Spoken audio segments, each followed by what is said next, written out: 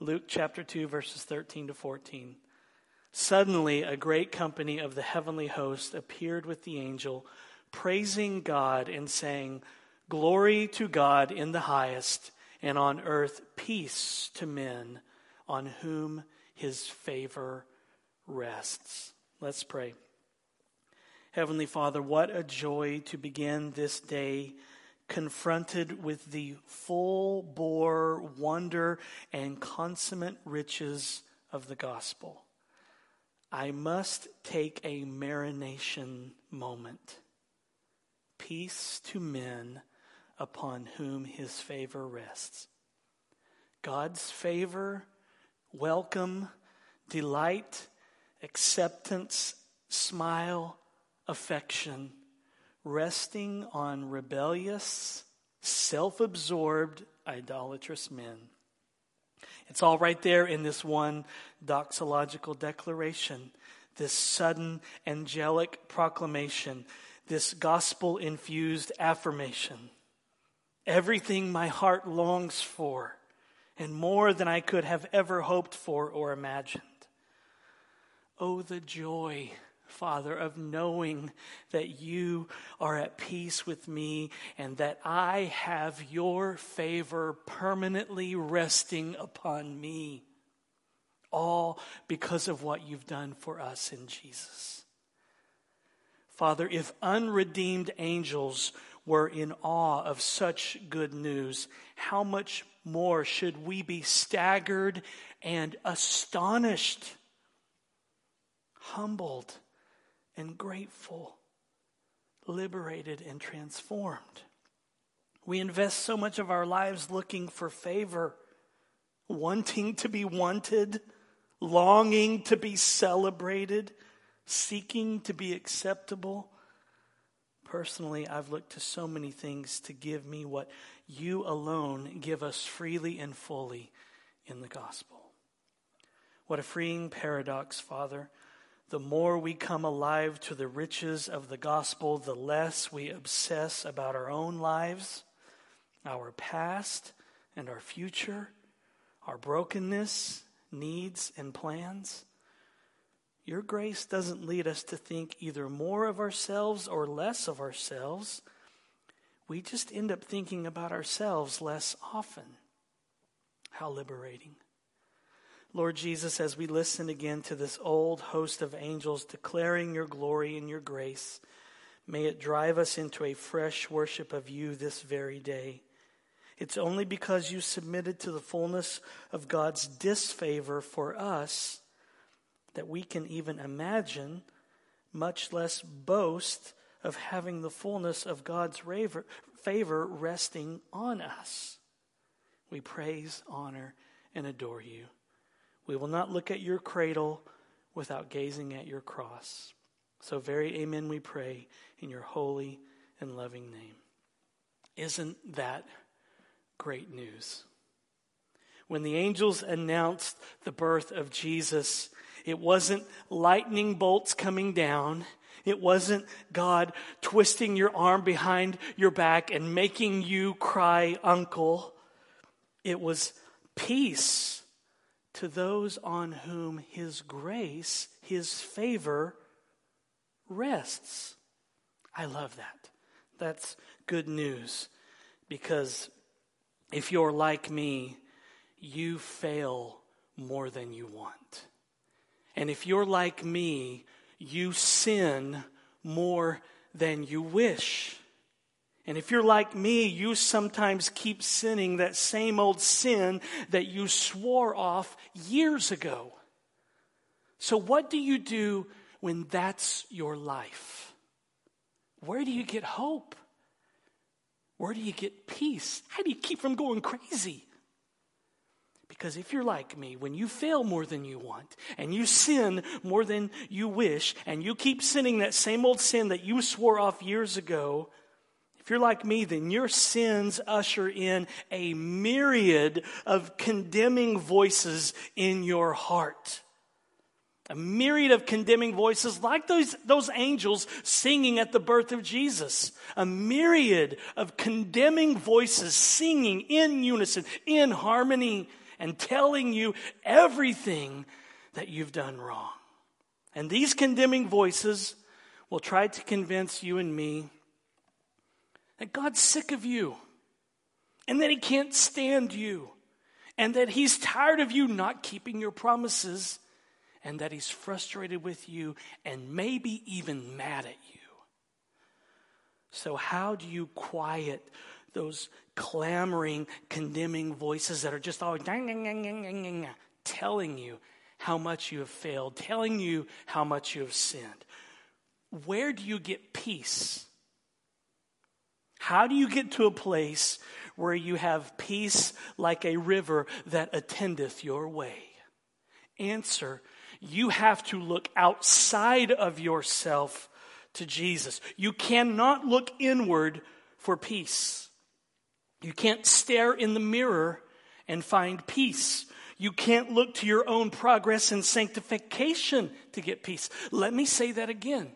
You cannot look to your own progress in sanctification in order to find peace. Because if you do, if you try to look at your own progress in sanctification in order to get peace, you'll either be, one, prideful about your progress, or two, you'll despair over the lack of it. You get peace in your heart. You feel peace in your heart. And you thus begin to enjoy God when you remember and rehearse the gospel. And so our big idea today is really what Paul is telling the Corinthians at the beginning of this letter. He's simply telling them this: God's favor, welcome, delight, acceptance, smile, and affection rest on you. Enjoy it, y'all. That's what Paul's saying. It's how he begins his letter. He wants them to know, listen, God's favor and his welcome and his delight and his acceptance of you and his smile and his affection, it rests on you. It is settled on you. So just enjoy it. Just soak it up. This is discipleship 101. Every single day you have to renew your feeling of and your belief in God's favor. You have to renew your feeling of his acceptance of you. Not that we live by feelings, because we don't live by feelings. We live by faith. But I'm talking about getting to a point in your heart where you really feel it and you believe it. His mercies are new every morning, and we have to renew them in our hearts every morning. We have to renew the new mercies. And that's what Paul is doing here in the opening of his letter to the Corinthians. He's saying, hey, y'all, let's relax and just enjoy God's favor. He's reminding them about grace. They don't deserve it, but they need it really bad. And God is happy and thrilled to give it. But why do we need to renew God's favor every day? Why do we need to do this even if we've been a Christian for many years? Listen, I've been a Christian for 44 years, and I still have trouble believing that God is as good as he says he is in his word. Not because there's any problem with God. There's not. The problem is with me. I still have this low-grade feeling that maybe one day he'll reach a point where he just gets sick of me, where he will finally kick me out. And don't we all have this feeling deep down inside? We all have days where we struggle to believe that we really are forgiven. Now, we're going to talk about it today, but we'll talk about it more next week, and I'll give you a new resource to help in this. I'm starting to, after 44 years of being a Christian, I'm starting to believe it a little more. Finally, starting to really believe that it's true. It's taken me a long time. And that's why we need this reminder. We have to renew and remember that in the gospel, God's favor, his acceptance of us is settled on us, and it never runs out and it never reaches the end. Contrary to what those condemning voices tell us, just going in our hearts and minds all the time, contrary to what those voices tell us, God is not fickle. God's favor, his welcome, his delight, his acceptance, his smile, his affection, his tender care rests and is settled on rebellious, self-absorbed, idolatrous people like us. What we need to do is marinate in this truth daily.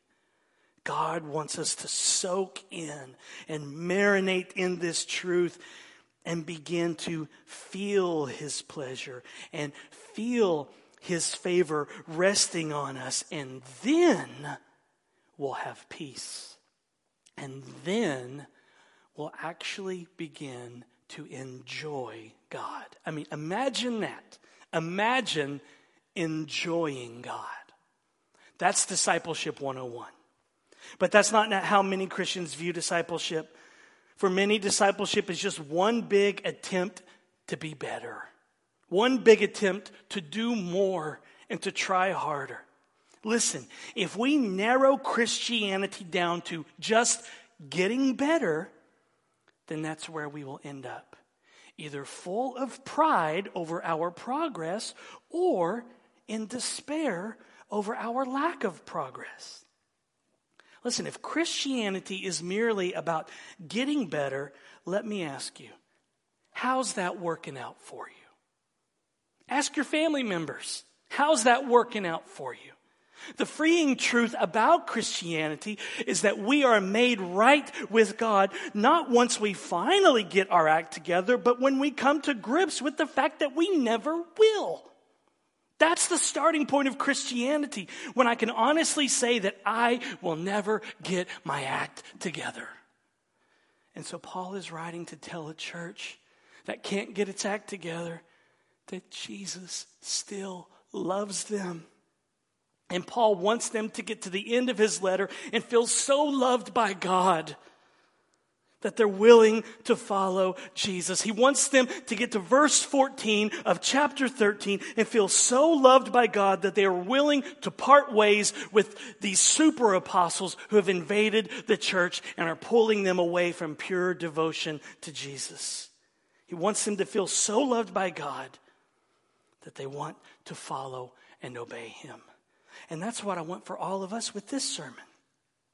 To get to the end of this sermon and to be able to say, I feel so loved by Jesus that I want to follow him and want to enjoy him more.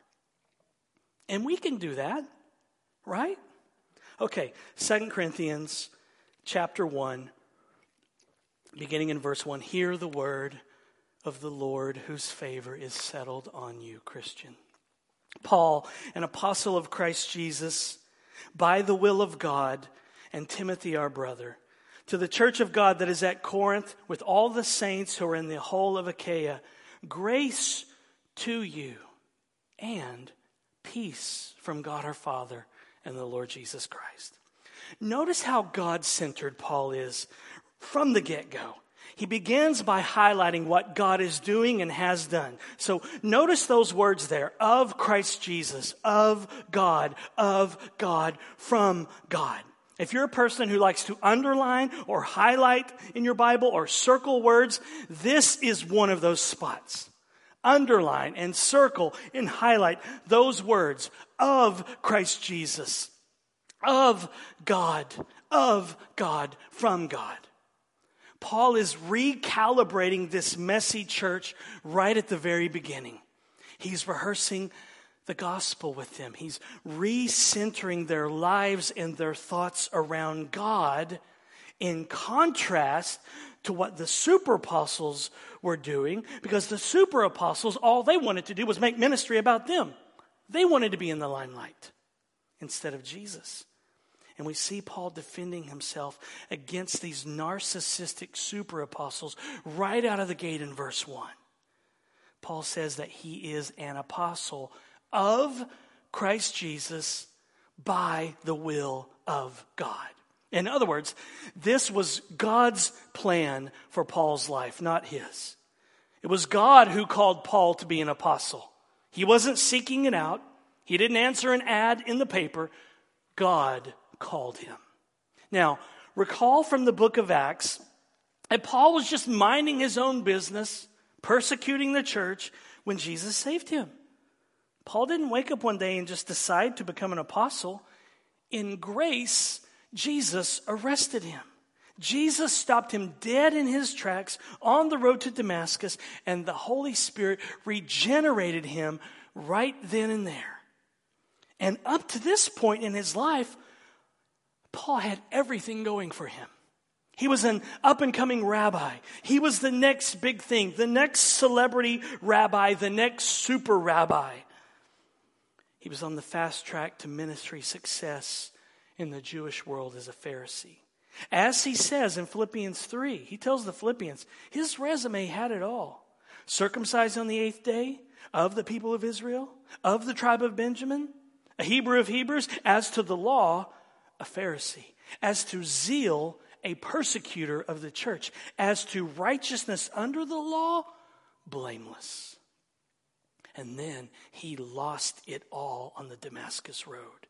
He lost his heritage. He lost his ethnic superiority. He lost his image. He lost his identity. He lost his perfect designer life. But he gained Jesus. And when you come to Jesus, you can say what Paul says after he flashed his resume to the Philippian church. But whatever gain I had, I counted as loss for the sake of Christ. Indeed, I count everything as loss because of the surpassing worth of knowing Christ Jesus my Lord. For his sake, I have suffered the loss of all things and count them as rubbish or dung in order that I might gain Christ. That's what I want for you. That's what I want for me. And it's what I want for this church.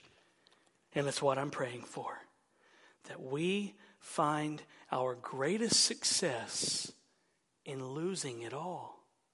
That we find our greatest joy in losing the perfect little fantasy worlds that we dream about or that we have already created for ourselves. And we find true peace and joy in Christ. That's our part in all of this. To lose it all and to find everlasting joy in Jesus. Giving up our fantasy designer lives and finding real life and finally enjoying God. Imagine that. Enjoying God. So the question before us today is this. Are we willing to trust Jesus enough that we're okay with him letting us suffer the loss of all things like Paul so that we gain him? Are we willing to trust Jesus enough that we can lose our reputations and lose our beloved dreams, lose our fantasies, lose our pet idols, lose our darling sins, and lose the self-centered kingdom that we have built up so that we really experience life? Let's pray that we would be a church that would be willing to lose everything in order to gain Christ. Let's pray that we would be willing to lose it all if it means we get more of Jesus and we begin to enjoy him. Listen, we see it here with Paul right at the outset of his letter. The super apostles were saying that a true apostle would not live a life of suffering and loss. They were triumphalistic in their understanding of Christianity. So they don't have a category for an apostle who suffers. It was all triumphalistic. It was always positive. Everything's always good. A true apostle, called by the will of God, they said, would not be suffering hardship after hardship like Paul. But Paul is writing to let the Corinthian church know that he is, in fact, an apostle by the will of God, because apostles, like all disciples, suffer loss. Paul's beginning to lay the theological groundwork that God, in fact, and we'll see this repeatedly throughout 2 Corinthians, that God, in fact, will lead us through suffering. He will lead us through loss. He will lead us through hardships so that we can finally say that we consider all that we lost as dung and as rubbish. And when God leads us through these times of suffering and loss, He does it redemptively.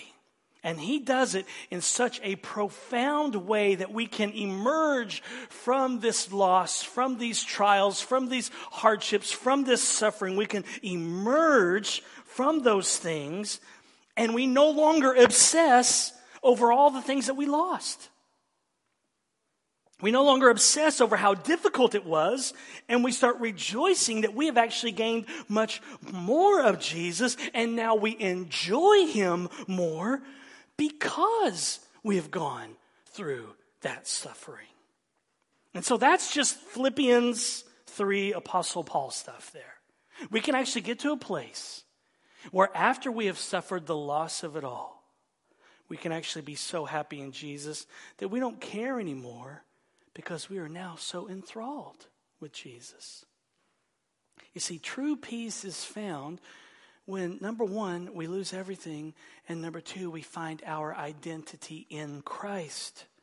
When we lose our perfect ideas of what our perfect little world should be like, and we found ourselves caught up in God's family and caught up in God's story. And we see that here when Paul mentions who is with him in verse 1. He says, Timothy, our brother. Paul's identity is no longer wrapped up in what he was in his Jewish upbringing or the fancy career he had as a Pharisee that he had carved out for himself. Now it is wrapped up with God's family. And we see it also with whom he addresses his letter to the church of God that is at Corinth, with all the saints who are in the whole of Achaia. Paul's ministry is no longer about him and his career arc. It's no longer about becoming the next big super rabbi. Now his identity is wrapped up in God's family, wrapped up in God's people, the church. But who is Paul writing this letter to? What is this church family like? Answer, they come from Corinth. That could be the title to a cheesy 1960s horror movie. They come from Corinth. If you don't know, Corinth was a wicked city. The port city of Corinth would make Mardi Gras look like Mr. Rogers' Neighborhood. It was like Mos Eisley in Star Wars. What did Obi-Wan Kenobi say to Luke Skywalker as they were preparing to head there? He said this, Mos Eisley Spaceport. You will never find a more wretched hive of scum and villainy. We must be cautious. That's what the city of Corinth was like. You would never find a more wretched hive of scum and villainy. Its chief shrine was the temple of Aphrodite, the Greek goddess of love. That temple had over 1,000 prostitutes that were available so that you could go worship. Every form of perversion and immorality you could find in Corinth. It's kind of like being able to order a pizza at 2 a.m. in the morning in New York City. You could find anything you wanted, anything your heart craved, anytime in the city of Corinth. And it was in this city that Paul planted this church. What grace! Here in this wicked city, God began effectually calling his people home. And that should not surprise us, right? As Ralph Davis said, where will Jesus get his servants if he doesn't go to the landfill and rescue them? That's good news for us. What hope that gives us. And so, yeah, we may live in one of the hardest places in America here on the Central Coast. One of the most post-Christian places. One of the hardest places for the gospel to get traction is right here on the Central Coast where we live. But we need not despair, because the gospel is the power of God unto salvation. As Puritan Richard Sibbes said, "Let no people despair, nor no person, for God hath his church in Corinth." And so what does Jesus do when he decides to plant a church? He looks for the most perverse city this side of the Mississippi. He says, I'm looking for a city where I could not find a more wretched hive of scum and villainy. I'm looking to pluck a few of my elect people out of the landfills.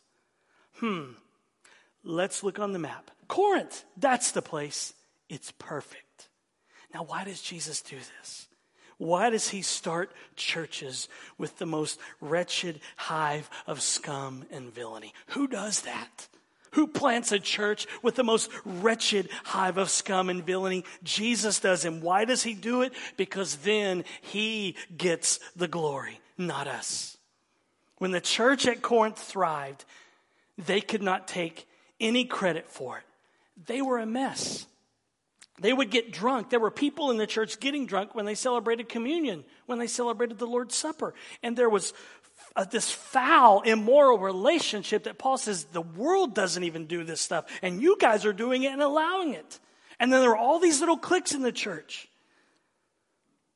Who gets the glory when that church is planted and then succeeds?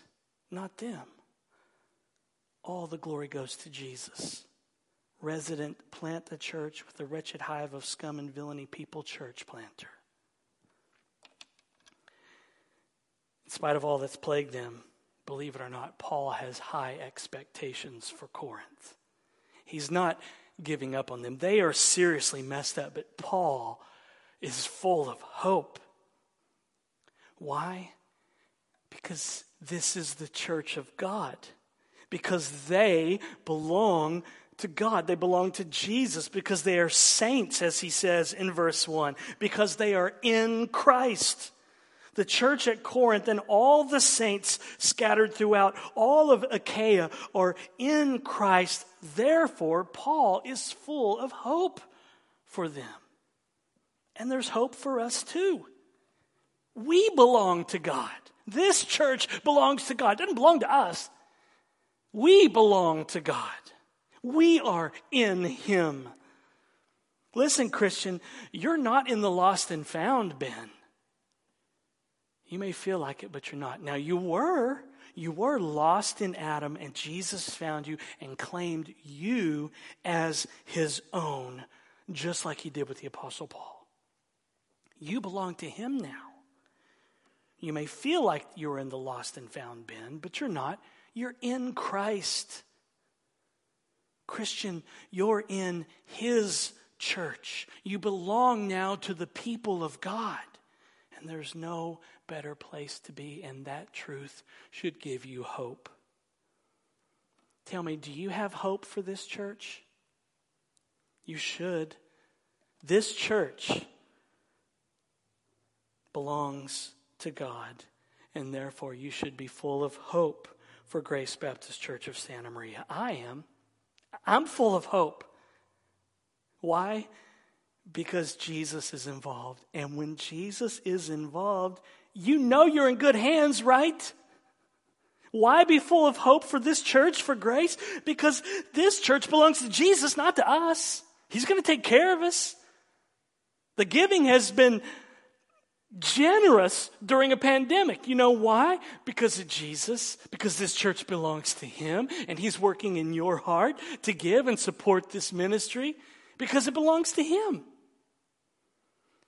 And we see that it's right to have this kind of hope because of those 4 words in verse 1. The church of God. Those 4 words that you and I probably just read past and don't even think about, those 4 words are just oozing with hope. You just kind of keep wiping hope away from those 4 words, and it just keeps oozing out again. You try to wipe it away, and those 4 words are just oozing with hope. Those 4 words actually help me relax. Those 4 words help me to exhale and not be inhaling all the time. What's going to happen to Grace? No, those 4 words make me go, Jesus has got it all taken care of. I don't have to worry about a thing. And I'm an idiot. And I should be concerned because I'm the pastor. And I'm not, because Jesus is in control. Those 4 words help me exhale. Those 4 words are like an hour-long massage. They simply help you relax, and you actually begin to enjoy God. I mean, imagine that, enjoying God. Listen, we're going to be okay, Grace, no matter what happens in this world because of those 4 words, the church of God. Whew. So there's no need to ever panic about anything, ever. There's no need to ever stress about anything, ever. There's just pure hope because this church belongs to God and it's all due to His grace. We didn't earn it and we can't earn it. All we can do is say, thank you, Jesus, and then just shut our mouths. And so all that Paul is doing in the formal introduction of this letter is reinforcing this hope by reminding the Corinthian church God's favor, God's welcome, God's delight, God's acceptance, God's smile, and God's affection rests on you. So enjoy it, y'all. That's all that Paul is saying here in the first 2 verses. And that's exactly what we'll see in the next verse, verse 2. So look there. Grace to you and peace from God our Father and the Lord Jesus Christ. Don't rush past this verse either. This is basic Christianity. This is discipleship 101. This is day-to-day living for a discipleship. It's discipleship in a nutshell. And this is one of the most shocking verses in the Bible. Do you see it? Were you shocked when you read it? Did you scratch your head and say, I can't believe it says that? Hey, read this. Can you believe that? Grace and peace from God to really bad people in a really messed up church like Corinth. It's amazing. Don't ever rush past this opening, which occurs in many of the epistles in the New Testament. Always stop and be overwhelmed by these very familiar words. Grace to you and peace from God. Absolutely mind-blowing. Like the angels in Luke 2 at Jesus' birth. Peace among those with whom He is well pleased. Peace among those with whom His favor rests. And so people like us who harbor bitterness and get angry in the grocery store and yell at our kids and covet things that don't belong to us, and people like us who would rather have our fancy designer lives than enjoy God, people like us get to be on the receiving end of God's grace and peace, and we have done nothing to deserve it. Wow. I hope verse 2 never bores you. Paul is praying for them to know and feel God's pleasure and favor and thus have peace. He's saying, I want you to feel God's favor, feel His pleasure, His grace resting on you, and I want that to give you peace. And this is why Paul is praying for more grace and peace for Corinth. Because they deserve a slap in the face from God. They deserve a flick of God's knuckle on the top of their head. They don't deserve God's kindness. But in Christ, God doesn't come along slapping their face or flicking them with His knuckle on their head. He actually kisses them with grace and peace. This is why the gospel is not man-made. We wouldn't come up with a God like this. Only God would embrace and kiss those who deserve to have their teeth kicked out and then invite them into his forever family where they can actually enjoy him. So when Paul says grace to you and peace from God, he's actually just echoing the priestly blessing that we saw several weeks ago out of Numbers chapter 6, which says this. This is all Paul is doing. He's echoing that. He's plagiarizing that. May the Lord bless you and keep you. May the Lord make his face to shine upon you and be gracious to you. May the Lord lift up his countenance upon you and give you peace. That's an Old Testament version of Paul's introduction and greeting here in 2 Corinthians. So Paul is just echoing number 6 here. He's pointing to God's unmerited favor for people who don't deserve it. He's praying that the Corinthians would experience the very heart of God, that they hear about and feel his favor again. And so Paul is just front-loading this number 6 prayer at the beginning of his letter. And he's also, I believe, echoing Luke chapter 2, verse 14, where the angel said, peace to those on whom God's favor rests, with whom he is well pleased. I think Paul's just copying number 6 in Luke 2. And think about that, man. When the angels come to announce Jesus' birth, they say grace and peace, not lightning bolts, not God's going to zap you, not you better get your act together. Grace and peace. In fact, I was reading at the end of John 13 and John 14 today. Jesus, it's all about grace and peace when he comes again too. Because he says, I'm going to prepare a place for you. And the disciples say, we want to go be with you. And he said, you can't be with me where I am. You stay here. And he says, and Peter, by the way, you're going to deny me 3 times. And Peter's like, no, I'm not. And Jesus is like, yes, you are. And then Jesus says, I'm going to prepare a place for you. And if I go away, I will come again so that you can be where I am.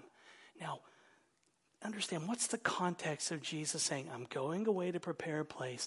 I will come again so that you can be with me and enjoy me forever. What's the context?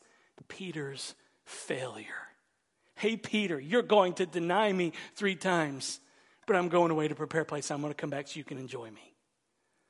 That's the context of grace and peace in our lives always. It's a context of failure, not measuring up. Sinning that same sin that we promised 1,000 times we'd never do again. That is the context in which God's grace and peace comes into our lives. And so Paul is telling the Corinthians here that they, as bad as they are, and they were really bad, they can have peace in their hearts because of God's grace. And that's the pattern. God's favor leads to peace.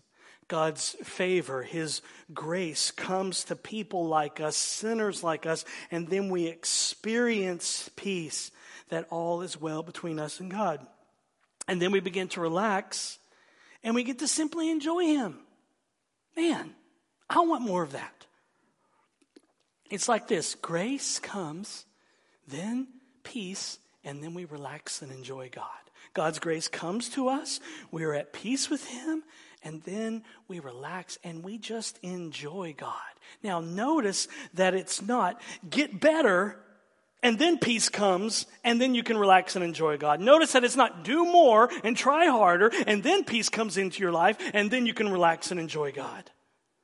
You won't ever receive peace by trying hard to be better, by trying hard to do more, or by looking to your own sanctification, or by looking to your own obedience in order to get peace. Now, that's important. We're being transformed, but we can't go looking for peace there. We can't go looking for peace inside. It has to come from the gospel outside of us. Puritan Richard Sibbes has been very helpful to me in his commentary on 2 Corinthians, where he explains how God's grace comes first, and then that leads to peace that we experience and enjoy. Here's what he said. Question: what is meant by grace here? Answer: grace in this place is the free favor and love of God from his own bowels, not for any desert or deserving, or worth or strength of love of ours. As long as there is a spring of corruption in us, a cursed issue of corruption, so long there will be some actions and speeches and thoughts that will issue that would of themselves break our peace with God, or at least hinder the sweet sense of it. Therefore, we have continual occasion to renew our desires of the sense and feeling of the favor of God, and to renew our pardon every day, to take out a pardon, of course, as we have now the liberty to do so. True peace must be selected from grace, the free favor in Christ. This will quiet and still the clamors of an accusing conscience. God, reconciled in Christ, will pacify the conscience. Nothing else will do it. For if our chief peace were fetched from sanctification, as many fetch it thence in error of judgment, alas, the conscience would be dismayed and always doubt whether it had sanctification enough or no. But when our peace is interrupted, when the waters are come into our souls, what must be our course? When we would have peace, go to grace. Go to the free promise of grace in Christ. Grace and peace. So here's what Puritan Richard Sibbes is saying. If we try to get peace from how good we've been, how we are measuring up, like I'm finally measuring up, I got peace, or how we're getting better, he says if we do that, then we'll never find it, because true peace does not come from us, from how often we read the Bible, from how much we are praying, from how much we are giving, from how much we are serving. True peace cannot come from these things, because we all fail at these things at some point. In fact, we probably fail at them all the time. True peace has to come outside of us in Christ. So we have to constantly renew the sense and feeling of God's favor. We have to renew our forgiveness every day, because we fail every day. And then peace will flood our hearts. True peace comes flowing out of the grace of God, the free, unmerited favor of God. This alone will quiet the condemning voices in our head that are always like, nah, nah, nah, nah, nah, nah. This alone will quiet those clamoring voices that say things like, I can't believe you did that again. Or, you call yourself a Christian and you did that? Or, I can't believe you were thinking those thoughts. You're a hopeless mess. God must surely be disappointed with you now. He's probably disgusted with you. Do you ever have those thoughts? I do. Do you ever have that voice in your head telling you things like that? I do. How do you get that voice to shut up? It's like that old cartoon where you have the big dog walking down the street and the little dog keeps hopping over and saying, huh, Spike? Huh? What are you going to do? Huh? And finally he's like, shut up. How do you get to that point where the clamoring voices in your head and heart are going and you finally say, shut up? You have to take to heart Paul's opening reminder to the Corinthians. God's favor, his welcome, his delight, his acceptance, his smile, his affection rests on you. Enjoy it, y'all. You have to renew your feeling and belief that God's favor does rest on you, regardless of how bad you've been. Listen, that's the gospel. It's good news for bad people, not good news for, okay. It's good things happening to bad people. In fact, God has a soft spot in his heart for bad people. A really big soft spot. I mean, imagine that. God has a big, soft spot in his heart for really, really bad people like the Corinthians and like us. Wow. And that's why God is having Paul write this love letter to this church to remind them that regardless of what is going on in their lives or in their church, God's favor is settled on them and it will never leave. And that truth is what will then lead to their transformation and then lead to their sanctification. Listen, if the Corinthians were to fetch peace from their sanctification, where would they be? In the pit of despair. They would have been down in the dumps because they have major issues in this church. They can't fetch their peace and fetch their assurance from their obedience or from how well they have been doing with the spiritual disciplines, because they have some serious issues and some serious sin that has plagued this church. They have to get their peace, they have to get their assurance from the free favor of God given to them as a gift in Christ. They have to, as Richard Sibbs says, renew their sense and feeling of favor with God every day. And so do we. We can't fetch our peace from our own sanctification, from how well we're doing. We have to select our peace from God's grace. Renew our forgiveness and our pardon daily. That is how the peace of God, which surpasses all understanding, will guard our hearts and minds in Christ. And that's where we find it, in Christ. True peace flows from the free, unmerited favor of Christ, that Jesus lived the life that we could never live, and he died the death that we don't want to deserve. And God raised him from the dead, and he ascended on high, and he's coming again.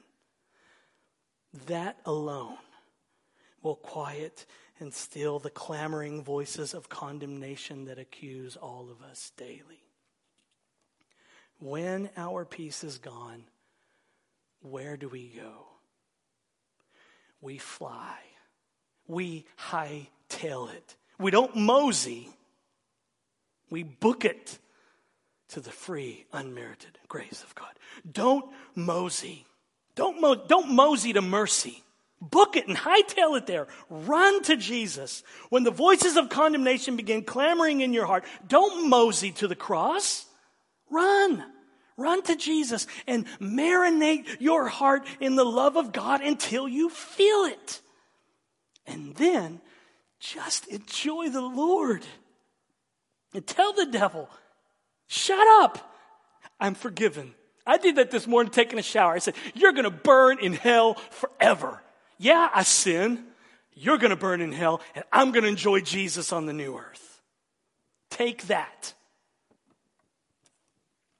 Lost my place in the notes. Marinate your heart in the love of God until you feel it, and then just enjoy the Lord. It's what you were made for. God's favor, God's welcome, God's delight, God's acceptance, God's smile, God's affection rest on you. Enjoy it, y'all. And that could be true for you today if you're not a Christian. Let me call you to repentance, to stop and turn from living for you, to repent of your sin which has offended God. Repent, turn, and then book it and hightail it to the cross. Hightail it to Jesus, the free mercy of God, and believe. I'm calling you today, if you've not trusted in Jesus before, believe in Jesus. Trust in him now. Call out to him and say, Lord Jesus, have mercy on me, a sinner. Will you believe today that Jesus died for you in your place for your sin? Will you trust him? Come. And then those words right there can be true for you.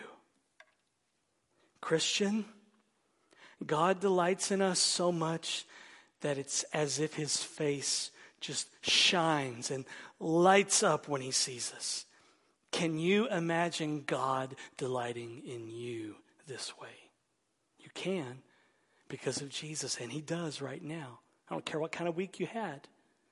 God wants you to feel his pleasure, to feel that his face shines when he looks upon you. He wants you to feel his pleasure today and feel his favor, and I hope you do. So, y'all, let's relax and just enjoy God's favor today, shall we? Let's pray. Jesus, thank you that you are so merciful and gracious and kind to people like us. This is your very heart. Jesus, your heart is not lightning bolts. Your heart is not our arm twisted up behind our back and you're saying, say, uncle. Your heart is, come unto me, all who labor and are heavy laden, and I will give you rest. Take my yoke upon you, for my yoke is easy and my burden is light. Thank you that you've opened your heart to us, Jesus. And it's not thunder and lightning and earthquake. It's green pastures and still waters. May we come and enjoy you today for your glory. In your name, amen.